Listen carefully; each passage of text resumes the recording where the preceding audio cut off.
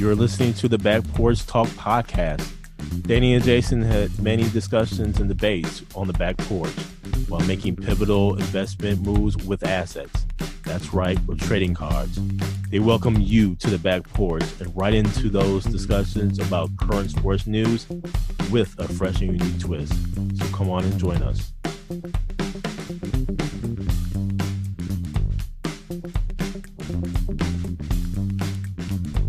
Welcome to the Back Porch Talk podcast. Happy holidays, fans. I'm your co-host, Jason. This is your co-host, Danny.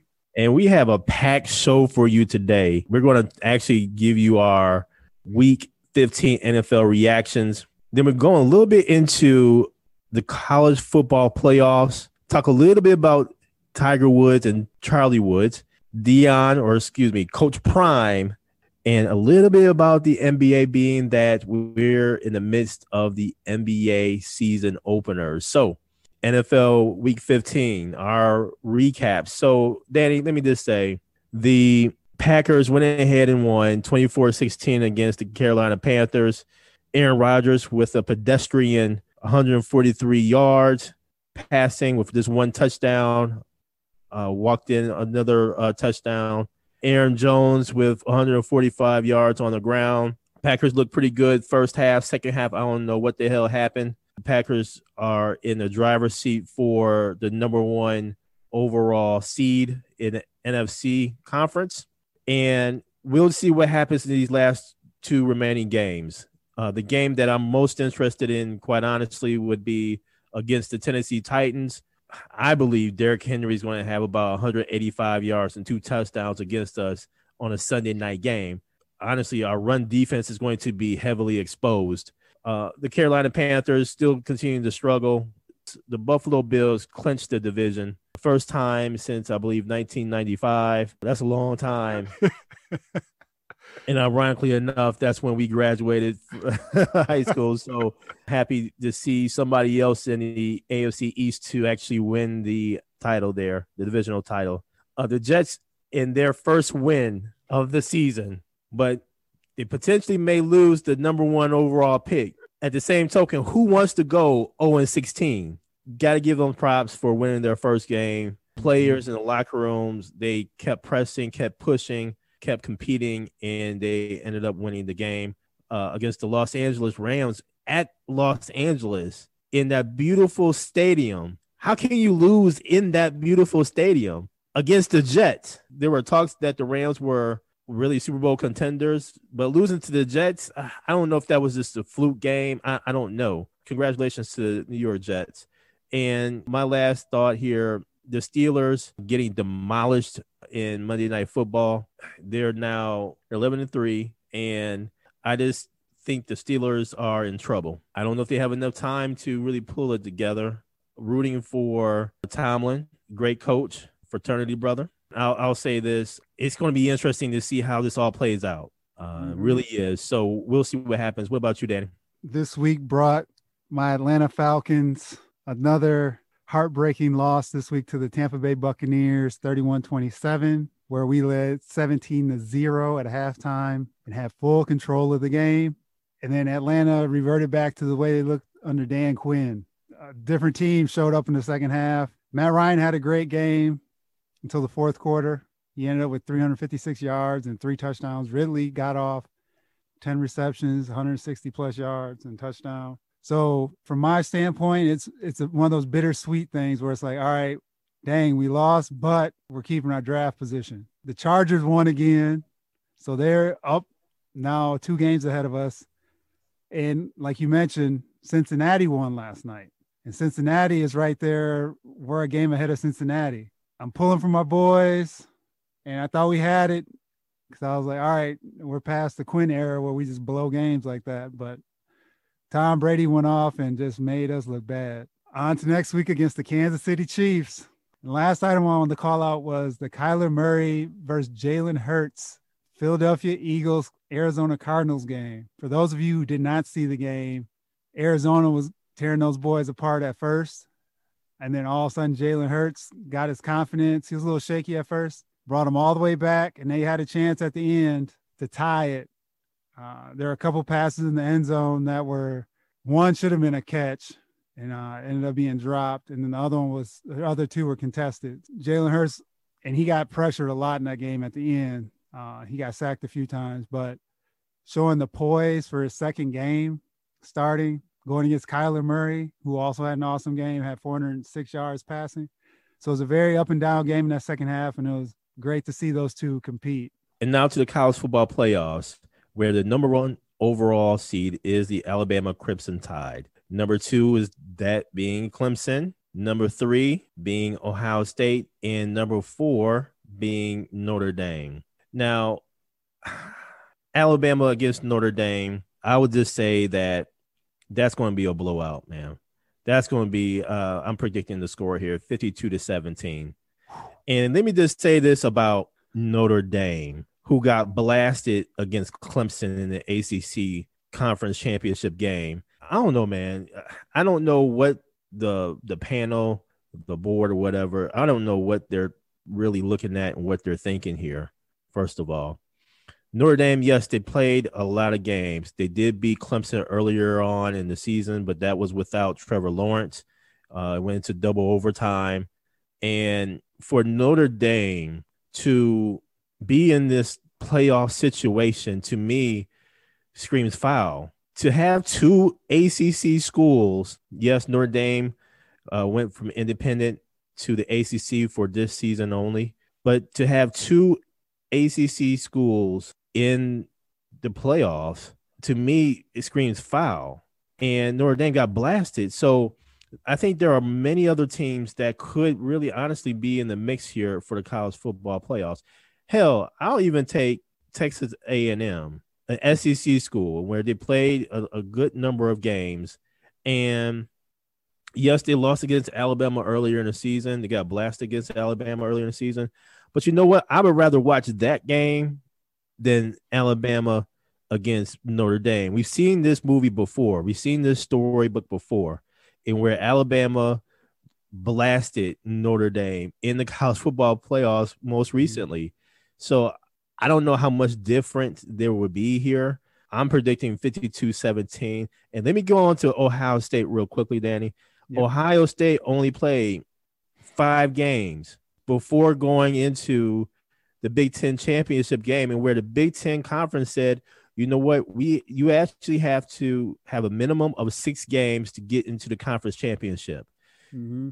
Ohio State couldn't play against Michigan because of COVID protocols for Michigan, and that only allowed for 5 games to Ohio State. All I'm saying is, man, they should not have even been able to play. But we all know this. It's all about money when it comes to college football championship, and especially the NCAA. It's all about money. I would have actually really preferred to have seen Northwestern against IU. IU's having an awesome season. And yes, IU did lose to Ohio State earlier in the season. But you know what? The rules were 6 games minimum to get into the championship, the conference championship game. So here we are, Big Ten moving the goalposts yet again to get Ohio State. Now, I'll just say this real quickly, Danny. Yep. Ohio State, a whole lot of money. The prestige, the campus, the stadium, the stadium is better than a lot of NFL stadiums out there right now. Mm-hmm. And just have a whole lot of money flowing through. The money that Ohio State can really bring into the Big Ten, especially in the COVID situation. I totally get that. I understand it. But when you make a rule at the beginning of the season and you don't abide by it and you move the goalpost, we've seen that so many times before, not necessarily in sports or college like this, but in just regular everyday life. And to me, this screams foul. And I don't know, man. I honestly believe this is going to be, I believe, almost a runaway type of college playoff football for the NCAA and for college football. So we'll see what happens. I just don't totally agree with the 4 teams that's in there. Hey, it is what it is. How about you, Danny? This was the year, like other organizations have been doing, to try new things. since it was a special circumstance with COVID, teams played different amount of games. Hell, like Coastal Carolina was trying just to get somebody scheduled. They were willing to play anybody. BYU was trying to play anybody just to get those games to boost their rating in the ranking. And I thought this was the year they could have tried to expand the playoff to 8. This doesn't pass the smell test, where you look at someone like Cincinnati, who went undefeated, over in Ohio State, who looked pedestrian in that Northwestern Big Ten championship game. Granted, they're undermanned. I understand that a lot of their players were suffering from COVID, but why not make it 8, where you then include Texas A&M, Florida, Oklahoma, and Cincinnati at least? Because I look at that. I look at how Florida played Alabama. Florida could beat Notre Dame. Florida could beat Ohio State. Definitely. Florida could give Clemson a game. Definitely. I agree there. And Texas A&M, I think, falls under that same boat. And Oklahoma is so up and down, it's hard to tell with them. But and then Cincinnati gets the opportunity to showcase for a smaller school perspective. They're not a Power 5. So that's where I feel they dropped the ball this time around. They had an opportunity to try something new. Imagine the interest in that. You have 8 different schools involved instead of 4, the same 4, where the criteria, like you said, the goalpost moved, the criteria moved in this case to include the Big 4 that they wanted from a money standpoint on New Year's Day. I think they blew an opportunity here where they could have had 8 teams. No, I agree. I agree there. And now on to Coach Prime, Deion Sanders, and recruiting for Jackson State University. I'll just say this. It was signing day for the fall here, and it looks like Jackson State has the best recruiting class within the FCS. We've seen Coach Prime and Jackson State and the rest of the coaches on social media. Their social media game, I will give them props where props is due, is pretty good. I just think that this screams, I don't know, it screams a change is here. It's not coming, it's here. When you look at a lot of athletes now looking at HBCUs to go to participate, to help the university and programs thrive, but then also to have that experience on an HBCU campus, and also to be your own person on a college campus and be in the midst of other great minds and be in that culture. I think the change is here. Is when it comes to student athletes. And so what we're seeing is a combination of NFL Hall of Famer Coach Prime bringing in his marketing techniques to Jackson State, and it's working. It's working. He's flipped a lot of Power 5 student athletes to Jackson State, again, to be ranked number 1 in FCS. But I will tell you what you have to look out for and what's not being discussed. The Florida A&M University last fall in 2019 cracked in the top 20 for recruiting in FCS. What's not being talked about is the same Florida A&M University cracked into the top 10 in signings or for recruiting earlier this year in the spring. So we have, I am a proud alum of Florida A&M University. So what's not being talked about is the fact that, yes, the season was lost because of COVID. But we have some student athletes here primed and ready to go who hasn't hit the field yet in official gameplay, but we have had practices, spring football. We are ready to get on that field. And oh, by the way, that very first game, Labor Day weekend down in Miami for the Orange Blossom Classic is against Jackson State University. Coach Prime returning to his home state of Florida. And oh boy, that's going to be a game for you. So just as, again, Jackson State is getting all this hype, all this media hype, all that, that's fine. That is fine.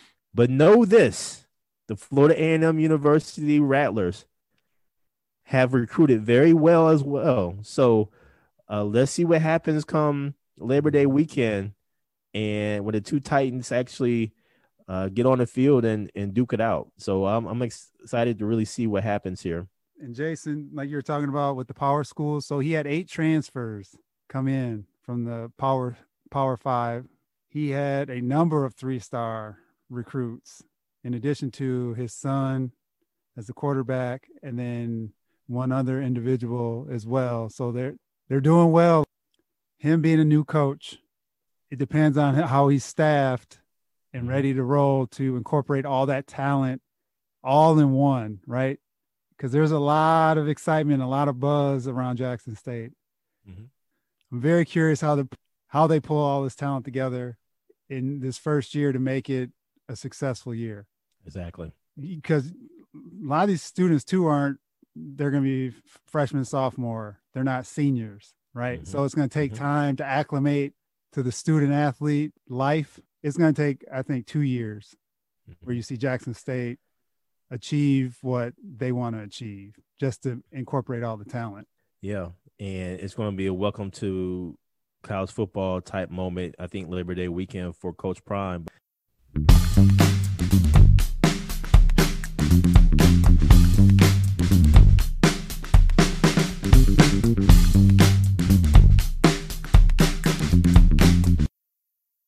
And now on to Tiger and Charlie Woods, and where they actually paired up in the PNC championship game, where it's like a father and son type pairing, and they go at it in an actual tournament. And watching young 11-year-old Charlie Woods, his golf swing, his approaches, he is very good at 11 years old. I'm just really curious to see, honestly, the TV ratings for this particular golf tournament, because in looking at social media, there were a lot of people who were actually watching young Charlie Woods. Could have even been parents on social media, but indicating that their child was watching Charlie Woods. So here we have a whole nother generation coming into possibly the entire sport, including minorities. This is really going to be interesting how it kind of shakes out. I really hope that, and I believe he will, Tiger will really protect young Charlie Woods from all of the hoopla. But I think Charlie Woods can become a pro soon. And this begs the question whether or not he even has to go to college and get into the NCAA. A young Charlie Woods, when he gets of age, can he go right into the pros, whether it's with the PGA or if it's with a different golf league? My understanding is that Tiger Woods has been approached to owner of a premier golf league team. Earlier in the year, Tiger was actually looking at that. And what that would entail would be several tournaments, 48 people or 48 players in this 18 event schedule from the likes of January to September. And each week, there's a $10 million purse with a season-ending team championship. So as we're talking about young Charlie Woods here and Tiger possibly becoming an owner of a team, let's just think about this for a minute, Danny. Mm-hmm. In terms of young Charlie Woods becoming a pro, Tiger owns a team.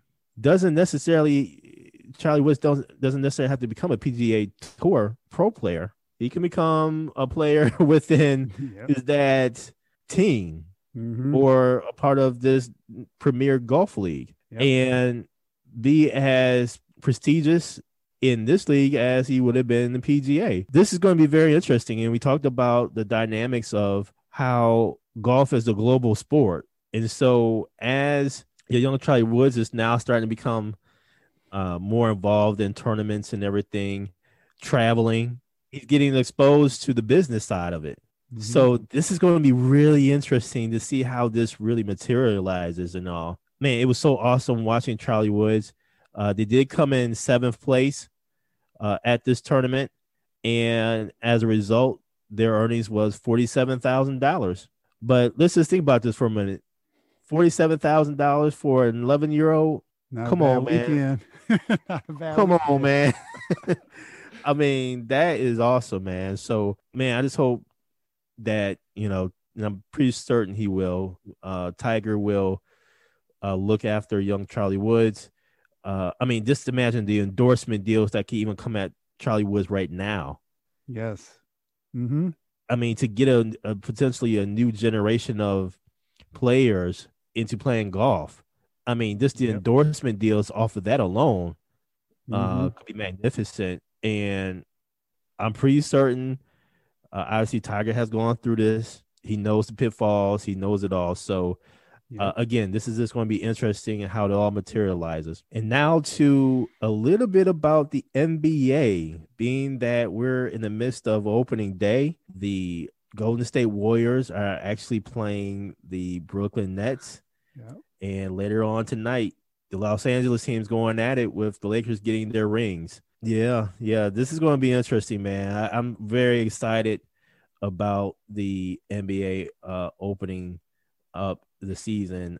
Short off season Mm-hmm. for those who were in the bubble, but for those teams that did not participate in the bubble, it's been a long off season. Some of them haven't played really since March. Yeah, this is going to be really interesting for the season that is now just a 72 game season. A lot of moves have happened. Besides that, man, there's just been a lot happening, man. We're in the midst of not only opening day, but also the Christmas schedule, which I cannot wait for, man. Yes. This is going to be this outstanding Christmas Day lineup. Starting off, you're going to have the New Orleans Pelicans against the Miami Heat. And it's going to be, it's going to be interesting to see how that really plays out. I'm anxious to see. I'm just anxious to see the NBA period. But man, to see the Miami Heat, how are they going to, come off of a finals appearance? Mm-hmm. Zion Williamson for New Orleans, is he going to remain healthy? He has no restrictions. I listened to an interview of him, and he indicated he has no restrictions, which is about time. He says he's fully healthy. So, what about you, Danny? Obviously, very excited for opening night. Like you mentioned, the LA teams and the ring ceremony and the Lakers showing that 17th banner. So congratulations to the Los Angeles Lakers for that. And then the Christmas slate, usually there's 2 or 3 duds on Christmas, but the matchups this year are actually really good. Very good. Please check them out because you got Mavs, Lakers as the nightcap. Man, that's going to be Clippers, good. Nuggets. That's going to be good too. Warriors, Bucks. Oh, that's going to be awesome. And then also Nets and Celtics. That's going to be good too. So usually you got a couple duds in there where you're like, all right, man, I either go take a nap or go eat but you're going to have to check this action out throughout the day. So very excited for that. Just see how things go off this tonight and see KD in that Brooklyn Nets uniform playing against the Warriors is what I'm looking forward to, besides the Laker game, of course.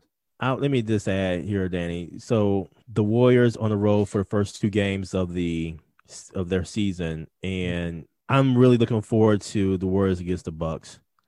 I think what I've seen in the preseason by the Milwaukee Bucks has been a semblance of the Golden State offense, and where there's a lot of weak side screens, a lot more movement, which is very similar to what the Golden State Warriors has done. This season, I am interested, though, in the Eastern Conference because now we have the likes of KD with Brooklyn Nets playing. Every time the Brooklyn Nets play, I'm going to watch because I just like KD's game. I mean, he's a sniper. When you think about him going from the Western Conference to the Eastern Conference, you can see now a super playing like at 7 p.m. or 8 p.m. You don't have to wait for a 10:30 type game and then have to go to bed and wake up in the morning to find out what happens or what have you. You can see a full game of a superstar. So I think that really speaks volumes. It's interesting that the opening games tonight are at 7 p.m. and 8 and 10 p.m.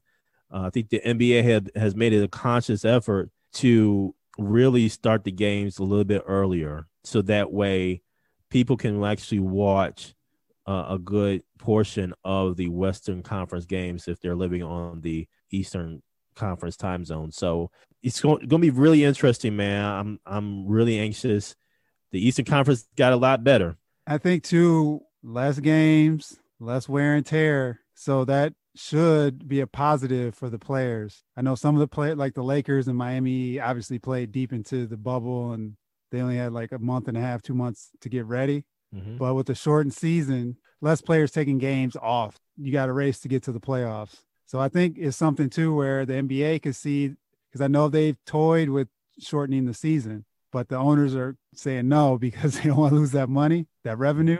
But if it's something that works and the players are healthier going into the playoffs, it may be something they have to really consider. I'm going to tell you what else they've toyed with. And this is actually something that Commissioner Adam Silver has recently stated. And this is about NBA expansion. Mm-hmm. And one of his quotes here in an interview is the following. One of our focuses as the league office is always on how do you create better competition. So that's one of the things that we continue to think about as we consider expansion. It's an economic issue and it's a competitive issue for us. So it's one that we'll continue to study, but we're spending a little bit more time on it than we were pre-pandemic. When you think about expansion, Mm-hmm. because I believe it's likely to happen, I'm going to tell you two reasons why. The first is time. It's time to expand. Mm-hmm. The second reason, the NBA and the NBA teams need that money. My understanding in terms of expanding or having a team come into the NBA is that there's $1 billion, $1 billion with a B, $1 billion price tag to the NBA for an expansion team to come into the NBA. That money is then split to the other NBA teams. So when that happens, teams obviously increase the money, increase revenue, which at this particular moment in the pandemic, the NBA teams, they need that money. So I believe an expansion is going to happen, I believe, sooner than what we think. I believe it's going to happen probably within the next couple of years to really help with the loss of revenue from having fans in the stands, from ticket sales, concession sales, etc. I believe this expansion thing is going to happen. Let me ask you this, Danny. Let's say expansion is approved, right? Yes.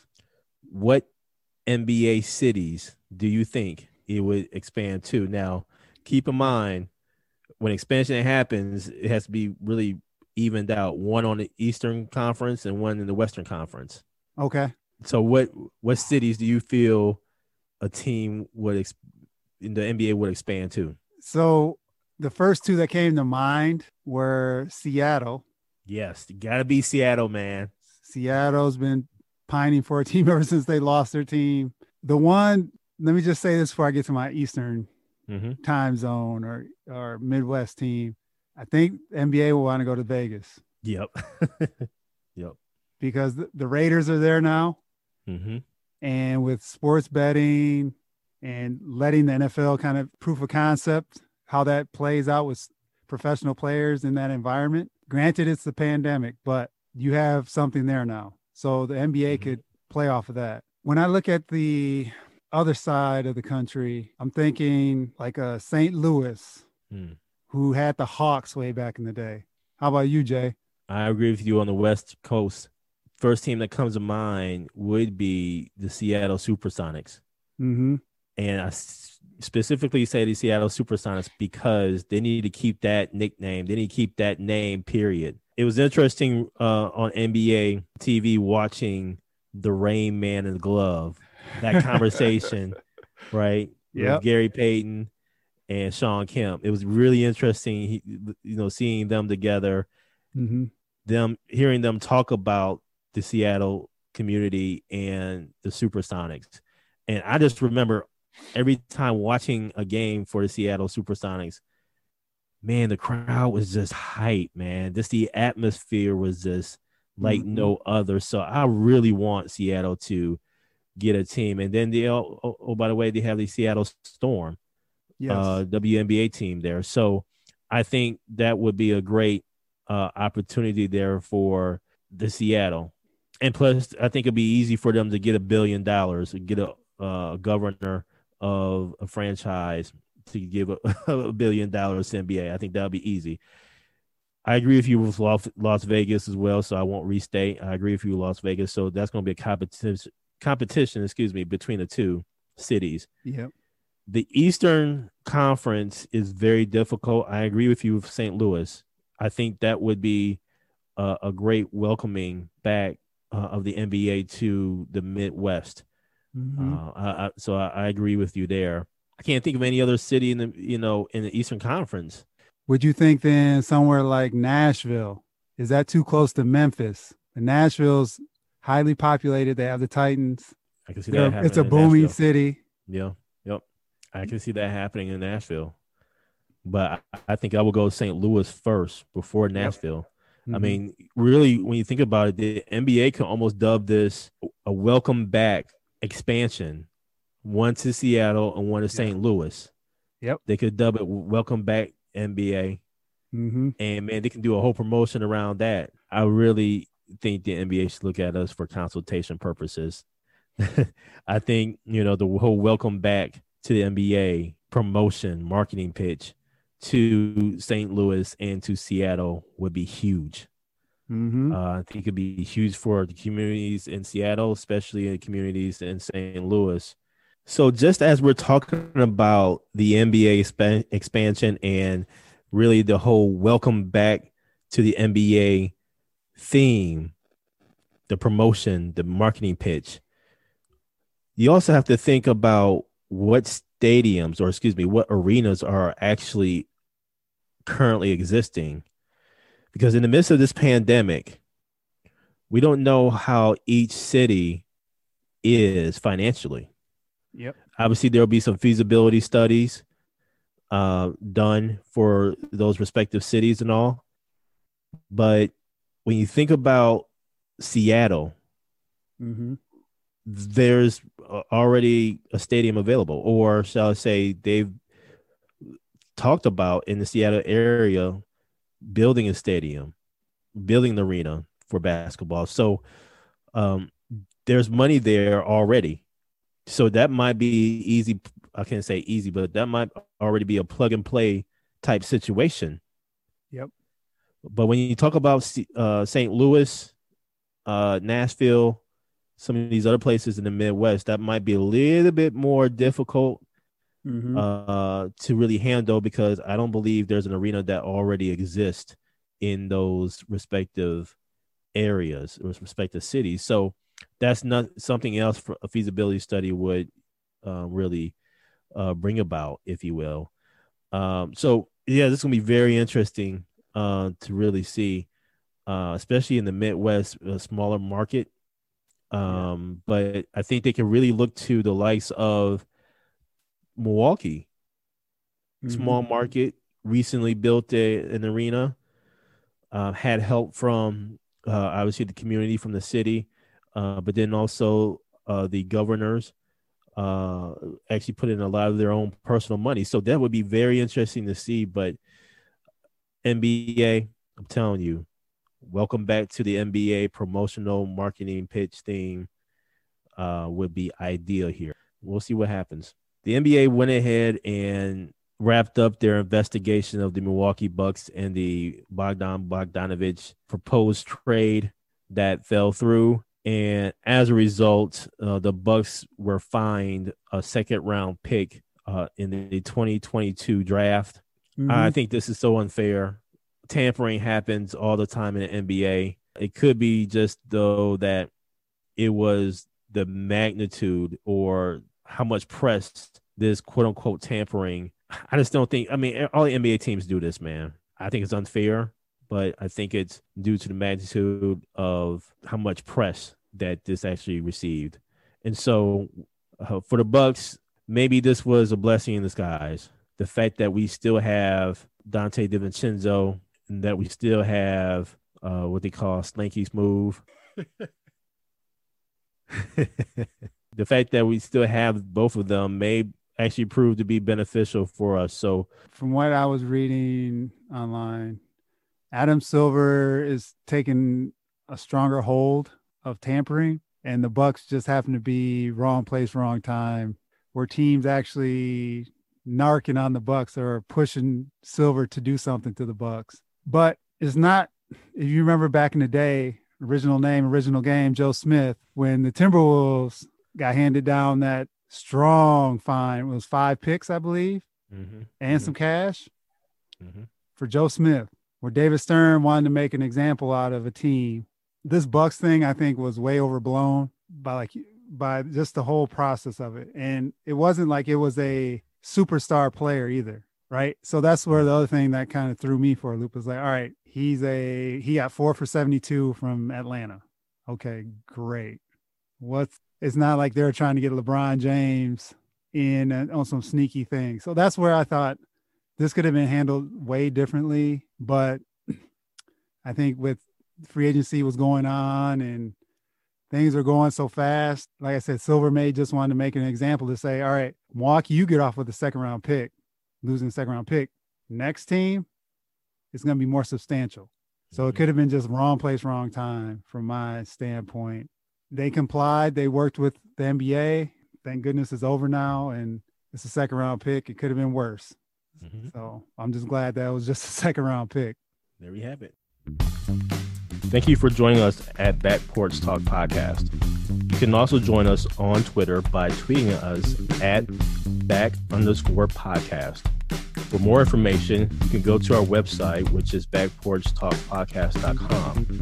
You can also email us at backporchtalkpodcast@gmail.com. Again, thank you for joining us, and remember that there's enough hate in the world, so go ahead and spread a little love.